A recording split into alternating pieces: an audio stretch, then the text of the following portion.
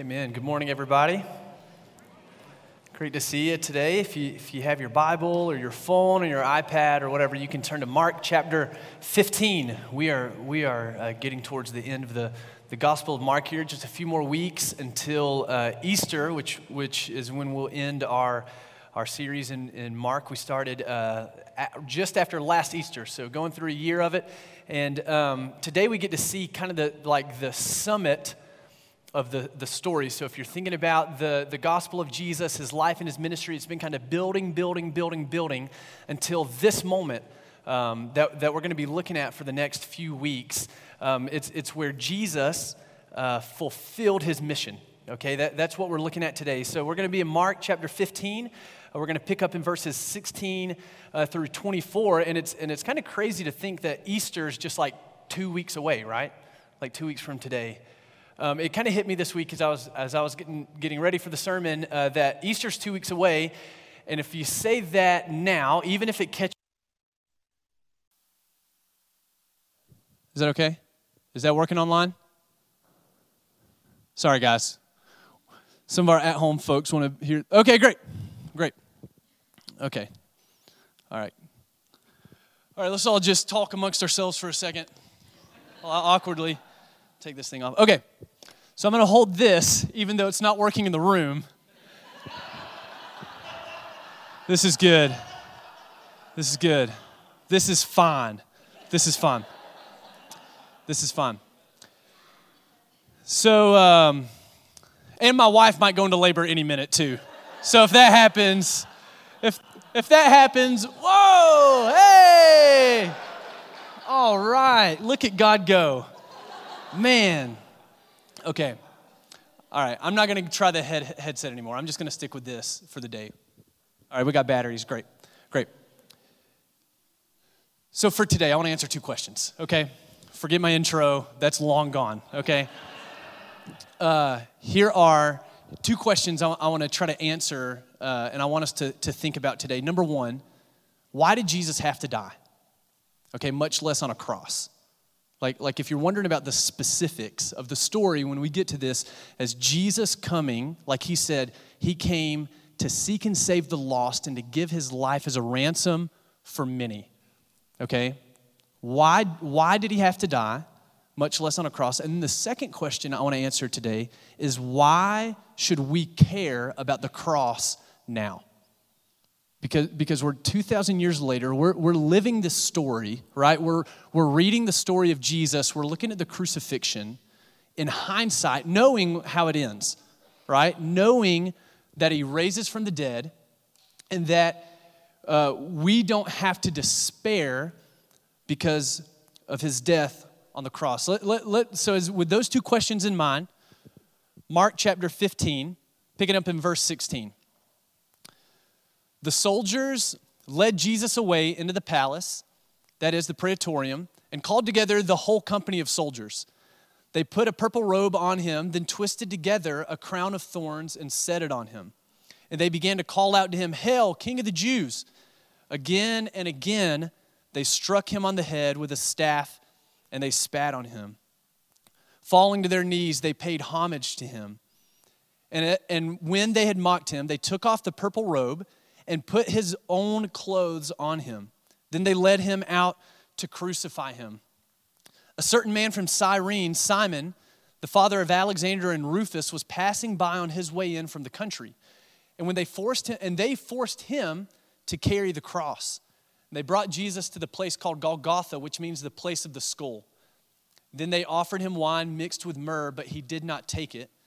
And they crucified him. Dividing up his clothes, they cast lots to see what each would get. So with those two questions in mind, why did Jesus have to die, much less on a cross, and why should we still care about the cross today? In the words of Christopher Wright's one of my favorite Bible theologians. He's a professor at seminary. He wrote a book called The Mission of God, and he says this. He said, the cross was the unavoidable cost of God's mission. See, Jesus died to fulfill God's mission. God's mission, if you're wondering what that is, here's in a nutshell, the story of the Bible in a nutshell, after Genesis chapter 3, answers the question, what can God or what will God do about the sin of humans? See, God's mission is to reconcile his creation back to himself. See, Jesus died because we, as humans, must be reconciled back to God. Because since the beginning of humanity, we humans have sinned. It's kind of the Bible kind of, on a really large scale, is kind of broken up in kind of a fourfold narrative, kind of four pieces of a story. There was creation, there was the fall, which is where sin entered God's good world. God created everything and said, it is good. He created humans and said, you are very good. And then sin entered, so there's creation, there's fall, there's redemption, which is all of that kind of in between from the first time humans sinned, Adam and Eve in the garden, to Jesus coming and what Jesus accomplished, redemption. And then the fourth part is the future hope that we have, which is as we get closer to Easter, we're going to look at why the future hope means so much to us. That's kind of the four part. And see, the reason why we have to be reconciled to God, the reason why Jesus had to die, right? Like if you've ever grown up in church, or maybe you just heard Christians talk about this stuff, or you've heard people preaching and they're talking about sin and how Jesus had to die to pay the penalty for sin is death. It's because God created a good world, and in God's good world, sin was a foreign object. God did not create the world for sin to exist in it. Now, I know this brings up questions. You can say, what about the problem of evil, the existence of that stuff? The Bible does answer those questions, but it doesn't speak to it specifically, because the default kind of framework for the Bible is that God created a good world, and his goal, his mission, is to get sin out and redeem and heal and restore everything that's been affected by sin. Right? Because we have sinned, Paul says in Romans 3, all have sinned and have fallen short of the glory of God. Okay, the glory, another way to kind of phrase that is God's goodness made visible. And the glory that humans were made to share with God, we now fall short of that because of sin. So Paul goes on to say, he says that God presented Jesus. So why did Jesus have to die? God presented Jesus as a sacrifice of atonement. Okay, the word atonement, it literally means like a bring near gift. It's a gift that you bring near to God in order to be brought near. Okay, so God presented Jesus as a sacrifice of coming close through the shedding of his own blood to be received by faith. God did this to demonstrate that his righteousness at the present time as to be just and the justifier of those who have faith in Jesus. See, because God's world was good, he created it, and sin is a foreign object that does not belong in God's world. Because sin entered and exists, death is the natural outcome. Because sin's got to get out. Sin doesn't belong in God's good world. God's good creation, untarnished by sin, was then tarnished by sin. So God is just. He doesn't leave sin unpunished. And so that's where Jesus comes into play. Jesus comes in.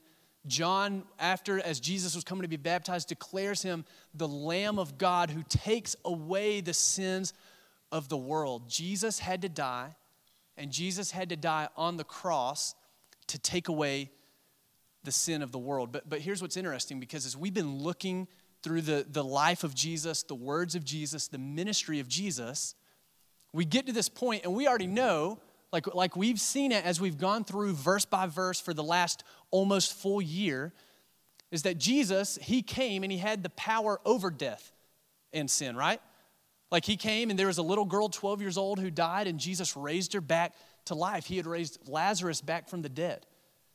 He also had authority and power over the things that were outcomes of death, disease, natural disasters, demonic activity. Jesus had powers over this. So we might just think why couldn't Jesus just bypass the bad stuff? Like wouldn't Jesus, by just going through and like overstepping the death, accomplish the same thing? And it really doesn't, because sacrifice, that atonement sacrifice, is the way that the world has always worked. It's life for life. And because sin, that foreign object, entered into God's good world, Jesus chose and voluntarily died to pay the price for our sins so that we as humans can be close to God. Paul, meditating on this later in 2 Corinthians, says, he who knew no sin, Jesus, became sin so that we might become the righteousness of God. So sitting here today, we're able to sit here because Jesus died on the cross. And he did it voluntarily. I love John Stott in his book, The Cross of Christ, kind of says it like this. He says, Jesus didn't die, he was killed. But at the same time, he wasn't killed, he died. Okay, that sounds like it's contradictory, but if you think about it, Jesus didn't go and just randomly die off in the desert by himself and no one knew about it. He voluntarily sacrificed his life, handed it over to Israel's enemies to be killed to pay that price. But at the same time, he died at their hands, but he did it willingly. He offered. He could have at any moment, having the power over sin, having the power over death, he could have easily just snapped his fingers and it had been done, right? Thank you. Feedback. Amen. He could have done that. But I would guess that most of us in the room have heard this before. Maybe we believe this. We don't have a problem with that. We understand, yes, Matt, that's why I'm here. I believe Jesus died on the cross to pay the penalty of my sin so that I can be reconciled to him and live a life with him. I would guess most of us in the room believe that, and that's why we're here at church. But like I said, we're thinking of this story in hindsight. Because it's really important that we remember the context of this story and we put ourselves in the situation to the audience that was reading this and the people that were going through this. Because think about it, like the Romans did what they did to Jesus because they thought they put an end to this movement of this so-called Messiah, right? To them, they would have thought Jesus was a pretty sorry Messiah, the King of the Jews, right? This guy who had come and created kind of this local, like, civil unrest, and they thought it was over. I mean, the disciples, at this point, Peter's denied him, and we see in the Gospel of John that John, out of all of his disciples, is the only one who is at the cross. All the rest of Jesus' disciples had scattered, and that doesn't just mean the 12 that we might know by name. A lot of times in the Gospels, when it talks about the disciples, it's talking about like the 70 or more people that follow Jesus consistently. And there's one guy left at the cross, seeing his teacher, his rabbi, this man that he's followed around for 3 years and lived with and ate with, traveled with, seen perform miracles, is on the cross. And standing beside John is the mother of Jesus, who gave birth to Jesus, who fed Jesus, who when Jesus was 12 years old, lost him traveling back to their hometown and went back to Jerusalem and saw him at the temple. Jesus, his mother, is standing at the cross watching her son be killed. And so when we're asking the question, we may have that knowledge of what Jesus accomplished for us on the cross, but let's remember when we put ourselves in the shoes of the people who are witnessing this and going through this with Jesus, they're wondering, is there going to be an importance of this? Is anything going to happen after today? And so for us, we look at that second question. We're going to spend the rest of the time kind of looking at that second question. What does the cross have to do with my life today? What does the cross have to do with my life today? Because for a lot of us, if we're honest, we're in this room because we believe that first part. We have this kind of mental knowledge and we understand what Jesus did, what he accomplished for us. We recognize the good news of Jesus is that we no longer have to be slaves to sin and death, but we can live a life for Jesus and with Jesus now on earth and then forever. But we may have a hard time answering the question, does what Jesus did on the cross actually affect my day-to-day life? Because like the people who are witnessing Jesus go through this, we may be asking ourselves the question, man, does Jesus have anything for me today? man, does what I'm witnessing, does the death of Jesus, the being beaten and murdered and hung on a cross, does that mean anything for me? And if it does, how? Why should I care? Here's why I think it does. Here's what we're going to talk through for the next few minutes. The suffering that Jesus endured at the hand of his enemies and his death on the cross is proof that the goodness of God cannot be stopped. That it cannot be stopped. That the grace, the love, the mercy, the goodness that was found with him in the Garden of Eden where Adam and Eve walked before sin came into God's good world, the cross is actually proof that those things cannot be stopped, that the kingdom of God is at hand, and the kingdom of darkness and death and sin are retreating as the kingdom of God is advancing. So here's three ways we're going to talk about today as we look in the story that we see that the cross is proof that the goodness of God can't be stopped. The first one is that we know the goodness of God can't be stopped by systems of oppression. That's the first way. We know that the goodness of God, because of the cross, cannot be stopped by systems of oppression. Now think about what the Roman guards were doing here. The Roman guards were doing like what they had been trained, what they had been taught, what they had been charged to do, which is primarily support and secure the power and the might of the emperor and his empire. Okay, so that's what they thought they were doing, right? In their mockery, in their beating, the Roman guards, like they were doing what they were trained to do. They were doing their jobs, which was essentially to oppress and suppress any kind of political and military might that might come against their kingdom, their empire. Okay? So the way the Roman Empire, why it was so successful in taking over the majority of the known world at their time is because of how good they were at making sure people who were lower than them and less powerful than them and less rich than them were oppressed to the point where they couldn't grow and challenge them at all. Right? They devoted their lives, they devoted this whole system of government, they created this whole kind of system to oppress people and keep them. And Jesus, this man who was a so-called king of the Jews, right? Remember, that's a false accusation to begin with. Jesus didn't say that about himself. They had to come up with a plan and call Jesus that in order to get him crucified. Right?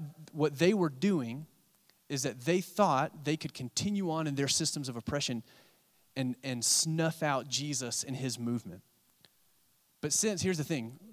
We've been talking about this the whole time, kind of the contrast of the kingdom of Jesus versus the kingdom of man, right? Since the beginning, Jesus comes onto the scene and he says, the kingdom of heaven is at hand. He starts going around and recruiting rejects and the sick, the people who weren't allowed in society, right? He goes around and he starts healing people, casting demons out from people, all the people that had been left behind.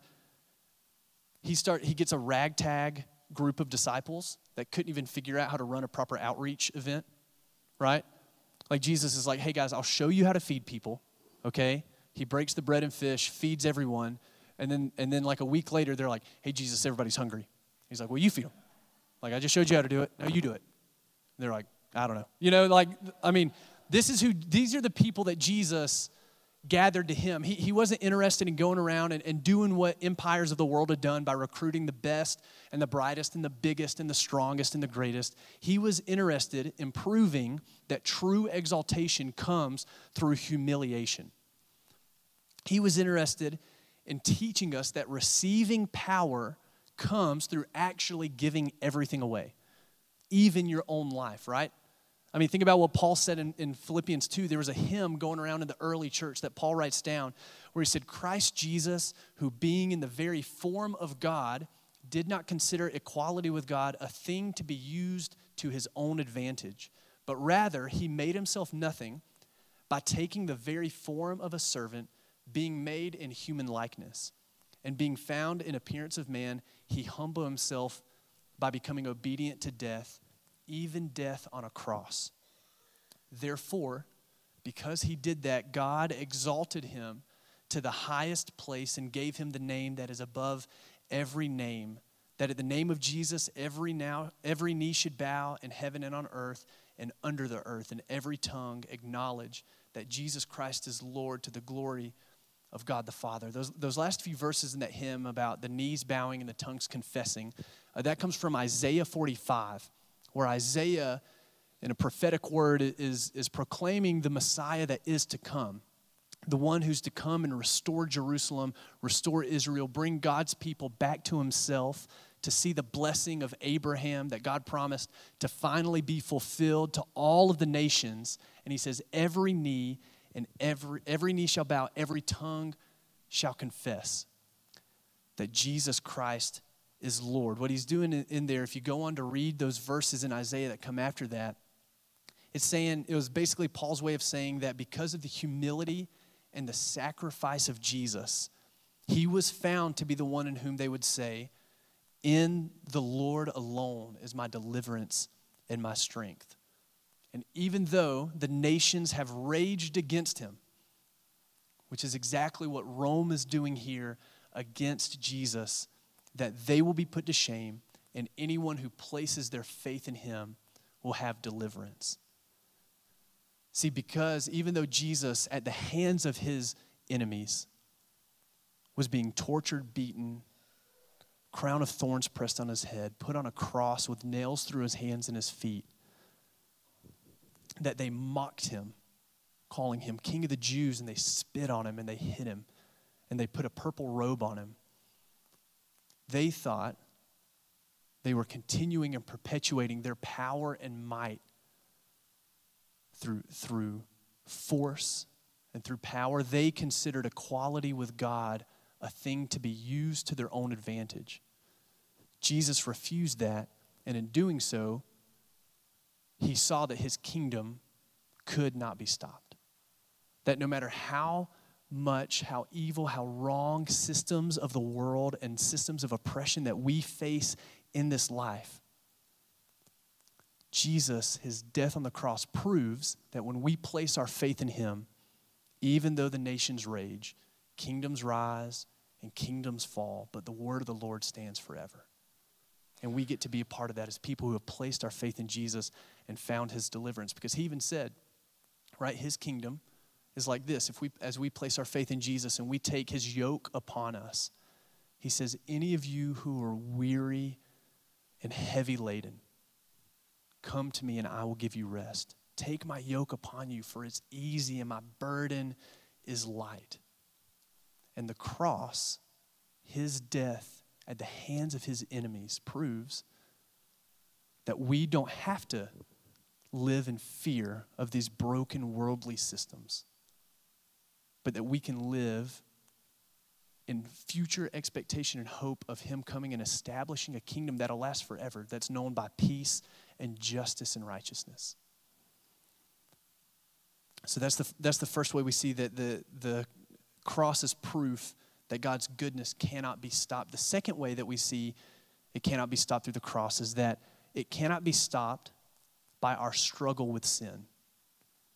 Because maybe you're sitting here, you heard that first part of the sermon about Jesus dying on the cross for our sins, and maybe specific sins popped up, something you've been dealing with, an addiction for a long time. Maybe it's just the weight of shame from sin. Maybe it's not even something that heinous, but you just catch yourself in constant conflict with the people around you. And if you honestly took a step back and look, maybe you're the common denominator. Or maybe it's this self-righteousness that as you're talking about sin, you say, man, I'm so glad Jesus came and died for the people who need it. Because me and Jesus didn't need it. I mean, maybe that's what it is. Or maybe you're sitting there and you're thinking, man, I hear that, Matt. I hear you talk about God's kingdom. I hear you talk about Jesus calling me to serve him. But because of my sin, because of blank, I can't. Man, because of this that I deal with, because of that I did, because of whatever it is, I can't do that. Let me just say the cross, what Jesus accomplished on the cross is proof that your struggle of sin is proof exactly that God's goodness can't be stopped. See, Mark gives an uncharacteristic detail here. He talks about Simon, if you look in verses 21 through 21 and 22, it talks about Mark coming and he meets a guy named Simon. And see, if you all through the Gospel of Mark, he kind of gives not a lot of detail. Mark's kind of the action gospel. This happened, that happened, go here, go here. Not a lot of names dropped. There's a good reason why I think he put Simon and his sons here is because later on Paul names an Alexander and a Rufus. And I think by the time Mark wrote this eyewitness account, that Simon had become a believer and that even his sons and his household started following Jesus and were serving the church. So I think he put it in there. But neither here nor there. The point is that as he's walking, Simon was probably working out in the fields outside of Jerusalem, another word for countryside that Mark uses here. And then as he's coming back in, Jesus is being led out, and they take the cross off of Jesus because of everything he had gone through. He had nothing left, and they put it on Simon's back for him to carry the rest of the way for Jesus. And so what we see here is the way that the cross is proof that God's goodness can't be stopped despite our struggle with sin. The one who is unable to carry his cross is the one who enables us to carry ours. That's what we see by the cross of Jesus here. Like it's not hard when you see this story, right? You think about it, maybe you think back to Mark chapter 8 where Jesus said, if anybody wants to follow me, if anyone wants to be my disciple, they must follow me and take up their cross and follow me, right? Anybody remember that? That's okay. If you don't, you can look back. Mark chapter 8, Jesus said that. And see, I remember growing up and hearing, somebody going through a tough life situation. Maybe it's a medical thing or a job thing or a tough family situation. And you would hear like, well, that's just my cross to bear right now. And while those things are real and tough and life happens, when Jesus was talking about carrying your cross, it wasn't talking about just handing over tough life situations to him. What Jesus is doing is he's actually calling us to die. Like Jesus is calling us and asking us to follow him and to go through what he's going through. Okay? Maybe not physical, literal, beaten death, even though that's very common in other parts of the world and all throughout Christian history. But taking up our cross and following Jesus is literally dying to ourselves and coming alive to the reality that we are a new creation in Jesus Christ. In Romans chapter 6, Paul kind of reflects on the crucifixion of Jesus, and he says it this way. He says, "For we know that our old self was crucified with him so that the body ruled by sin might be done away with, that we should no longer be slaves to sin, because anyone who has died has been set free from sin." See, what the picture that we get right here of Simon taking the cross of Jesus and following him, and then later we find out through other sources of Christian history that this Simon became a believer in Jesus. What he's saying here is, God died, your turn. Taking up our cross daily is directly tied to our ability to give up sin for the life that Jesus intends for us to live. Paul goes on a few sentences later in Romans 6 to say, "Do not offer any part of yourself to sin as an instrument for wickedness, but rather offer yourself to God as those who have been brought from death to life." When he talks about an instrument for wickedness, it was pretty common in Roman government policies to talk about the crucifixion, and they called the cross an instrument for wickedness. They called it that on purpose because they knew about the pain and the shame that it would bring to people as they hung on the cross outside of the cities. So as people walked in, they had to see the dead people and know who was in charge. So when Paul's saying, hey, don't give up any part of your body as an instrument for wickedness, what he's saying is your job is that whatever part of your life contradicts the will of God for you, it's just got to die. Remember what we said at the beginning is that sin was a foreign object in God's good creation, and it's got to get out. Jesus made that possible through his death on the cross, and daily as we look to the cross and we remember the cross, we can say, okay, Jesus died for my sins. Now I'm going to die to my sins. My sins, they gotta go. See, we can't. We've tried. We've been trying as a humanity, especially since the Enlightenment. We've been kind of taught to believe that humans can do anything we set our mind to and accomplish whatever. But we actually can't kill death and sin on our own, right? I mean, as a culture right now, we have, we don't even call it question and answer anymore. We call it question and response because answer connotes that there's some kind of objective truth, right? Have you noticed that lately? It's question and response now. See, we can't even define sin as a culture. We have no, right and wrong, we have no concept. And this is not angry preacher, everybody to the minivan, away from the world, nothing like that. What I mean is, when I'm talking about the world can't define it, what I mean, and I drive a minivan, okay? I grew up in that family, okay? They serve beer. Well, can't everybody, we'll go try, check at you Ryan's. We'll go to Ryan's. They don't have alcohol. Anyways, different thing. This is where a lot of my self-righteousness comes from, is my family of origin. They're great. Mom, I love you. I know you're watching this morning. Wish the microphones quit working. Where was I? As a culture, as a world, okay? We've been trying all kinds of ways. Anyways, I'm not even going to get on the whole live in Mars thing. That's a different conversation around the campfire. AJ and I talk about that a lot. The point is, we can't do it.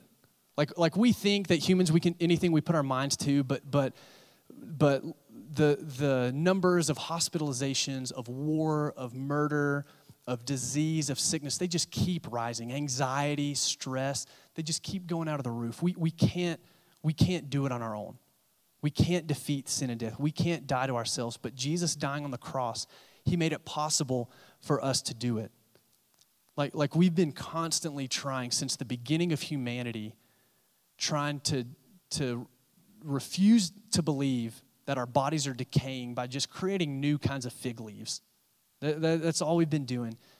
And we can't escape it. But to carry our cross, we remember that death to self is the call of discipleship.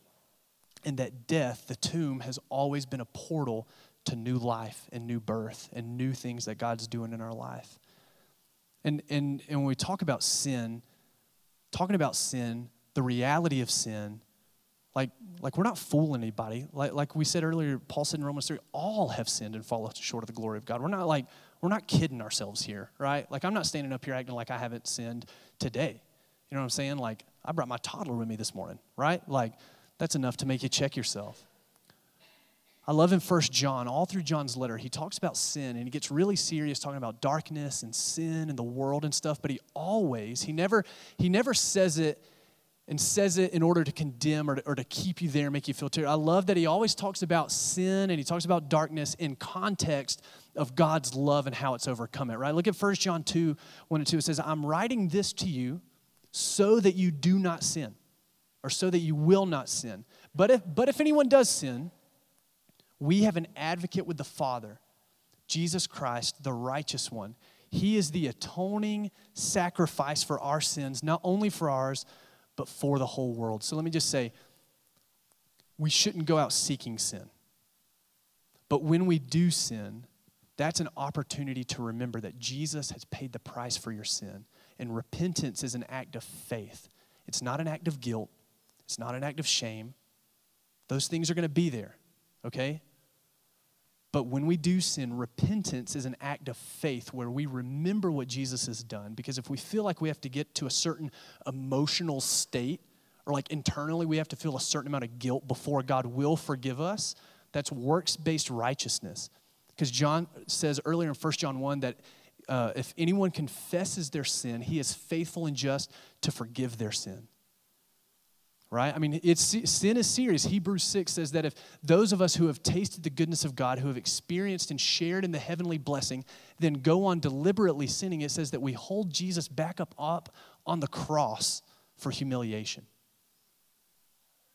But he goes on to say that we have a high priest who gave his life for us so that when we do repent, we're welcome back to the Father's arms. It's the Father meeting the prodigal son on the road with arms wide open saying, hey, welcome back.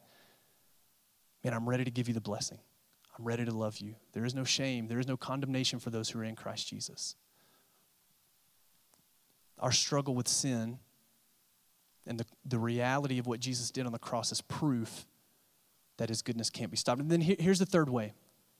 Here's the third way that the cross proves that the goodness of God can't be stopped. The third way is that it can't be stopped even when things seem hopeless. Even when things seem hopeless. See, remember, we look at what the guards are doing. It says that they offered him wine mixed with myrrh, but he did not take it. That was basically like a way to ease someone into death. To just go ahead and call it. Like let's just call it, man. Here's some wine with myrrh. It'll put you down real quick. He didn't take it. And then they crucified him. They divided up his clothes, and they cast lots to see what he would get. Think about what the guards are doing here. The guards are dividing up his clothes. They're casting lots. They're offering these things because in their experience, they've never seen anyone come down from the cross. No one's ever made it out alive. So when they're doing this is just common practice for them because they know that guy is not coming down. See, the guards, here's the irony though that I love. Here's why this is proof that the goodness of God can't be stopped. The guards dividing up his clothes ironically shows that his kingdom is one of benevolence, healing, and the presence of God is spreading. I think when Mark mentions the clothes here, not only is it to fulfill Psalm 22, the messianic psalm that talks about the crucifixion and the beatings of the Messiah and stuff, but I think what he's also doing is using a literary device because he only mentions the clothes of Jesus 3 times. Okay, this was kind of ancient practice in that culture then to only give certain details in sets of 3 to give meaning to it. The only 3 times, let's do interpretation by trivia here for Jesus points, okay? Can anybody remember the 3 times in the Gospel of Mark Jesus' clothes were mentioned?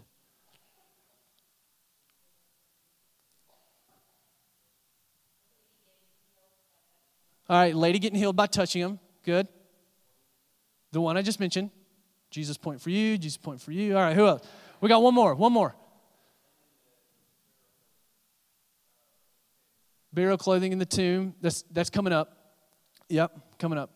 Spoiler alert. Sorry if you guys haven't read it yet. The 3rd time was the transfiguration, right? It says that his clothes became dazzling white, okay? Clothes became dazzling white. So here's how these 3 things kind of flow together.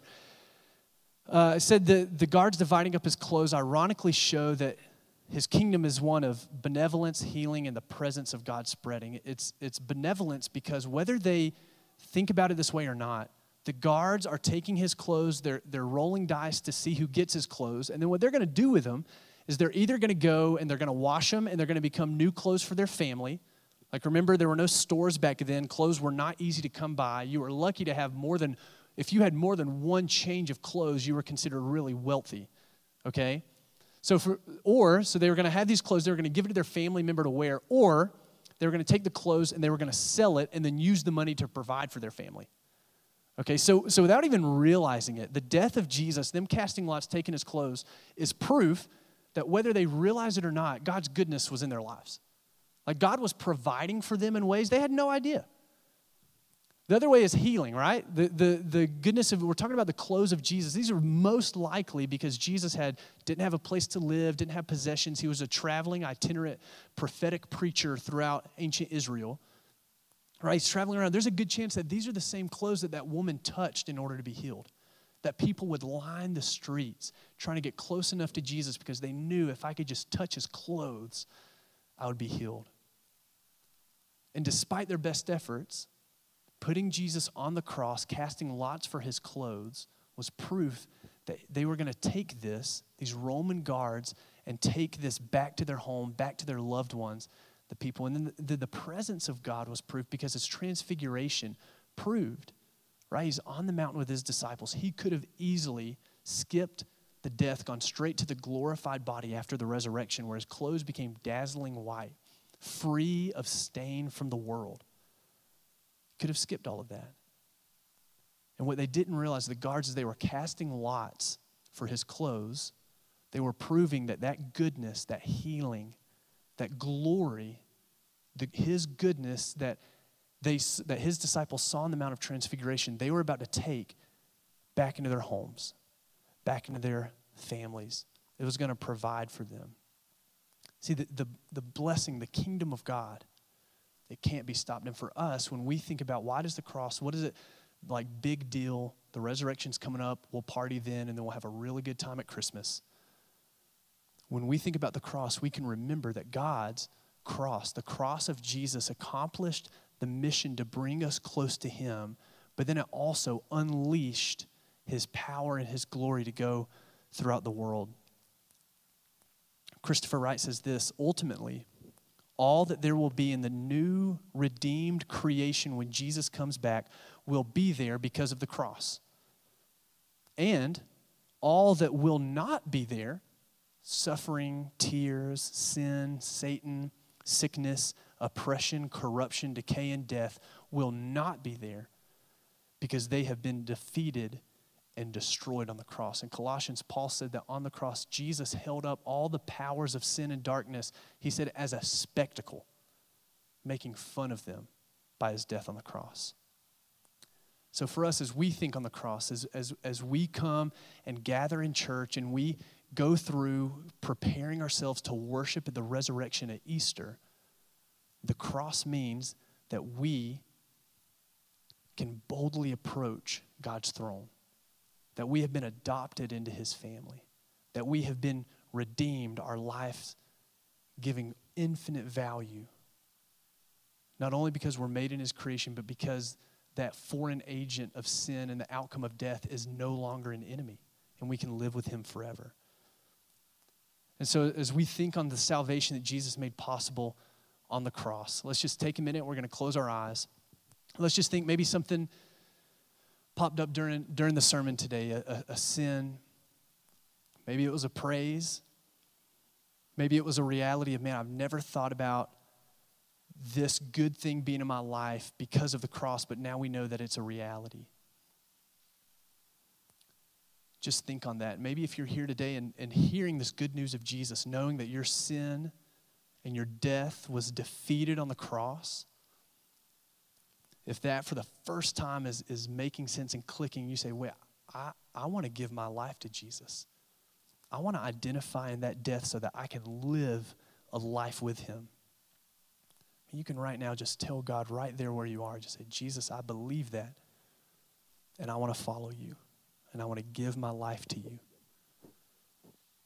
And we're going to close today worshiping Jesus, remembering the cross, and praising his name because of all that he accomplished. And then we're going to go out into this world and see how God's worked in our lives and know that even though the cross happened, even though there was death, that new life is coming, that the resurrection happened, and that we can live in the hope and the reality of the goodness of God. So let me pray for us, and then we'll stand up and worship. Jesus, we love you so much. We're thankful for who you are, for what you've done in our lives. Jesus, as we prepare ourselves to worship at Easter, as we're in this Lenten season, maybe we've chosen something to fast from. Maybe we've chose to die to a part of our lives, whatever that is. Father, honor that. God, maybe today we're realizing, man, I've got to give that up. I've got to die to that sin so that I can live for God. God, meet us in that space.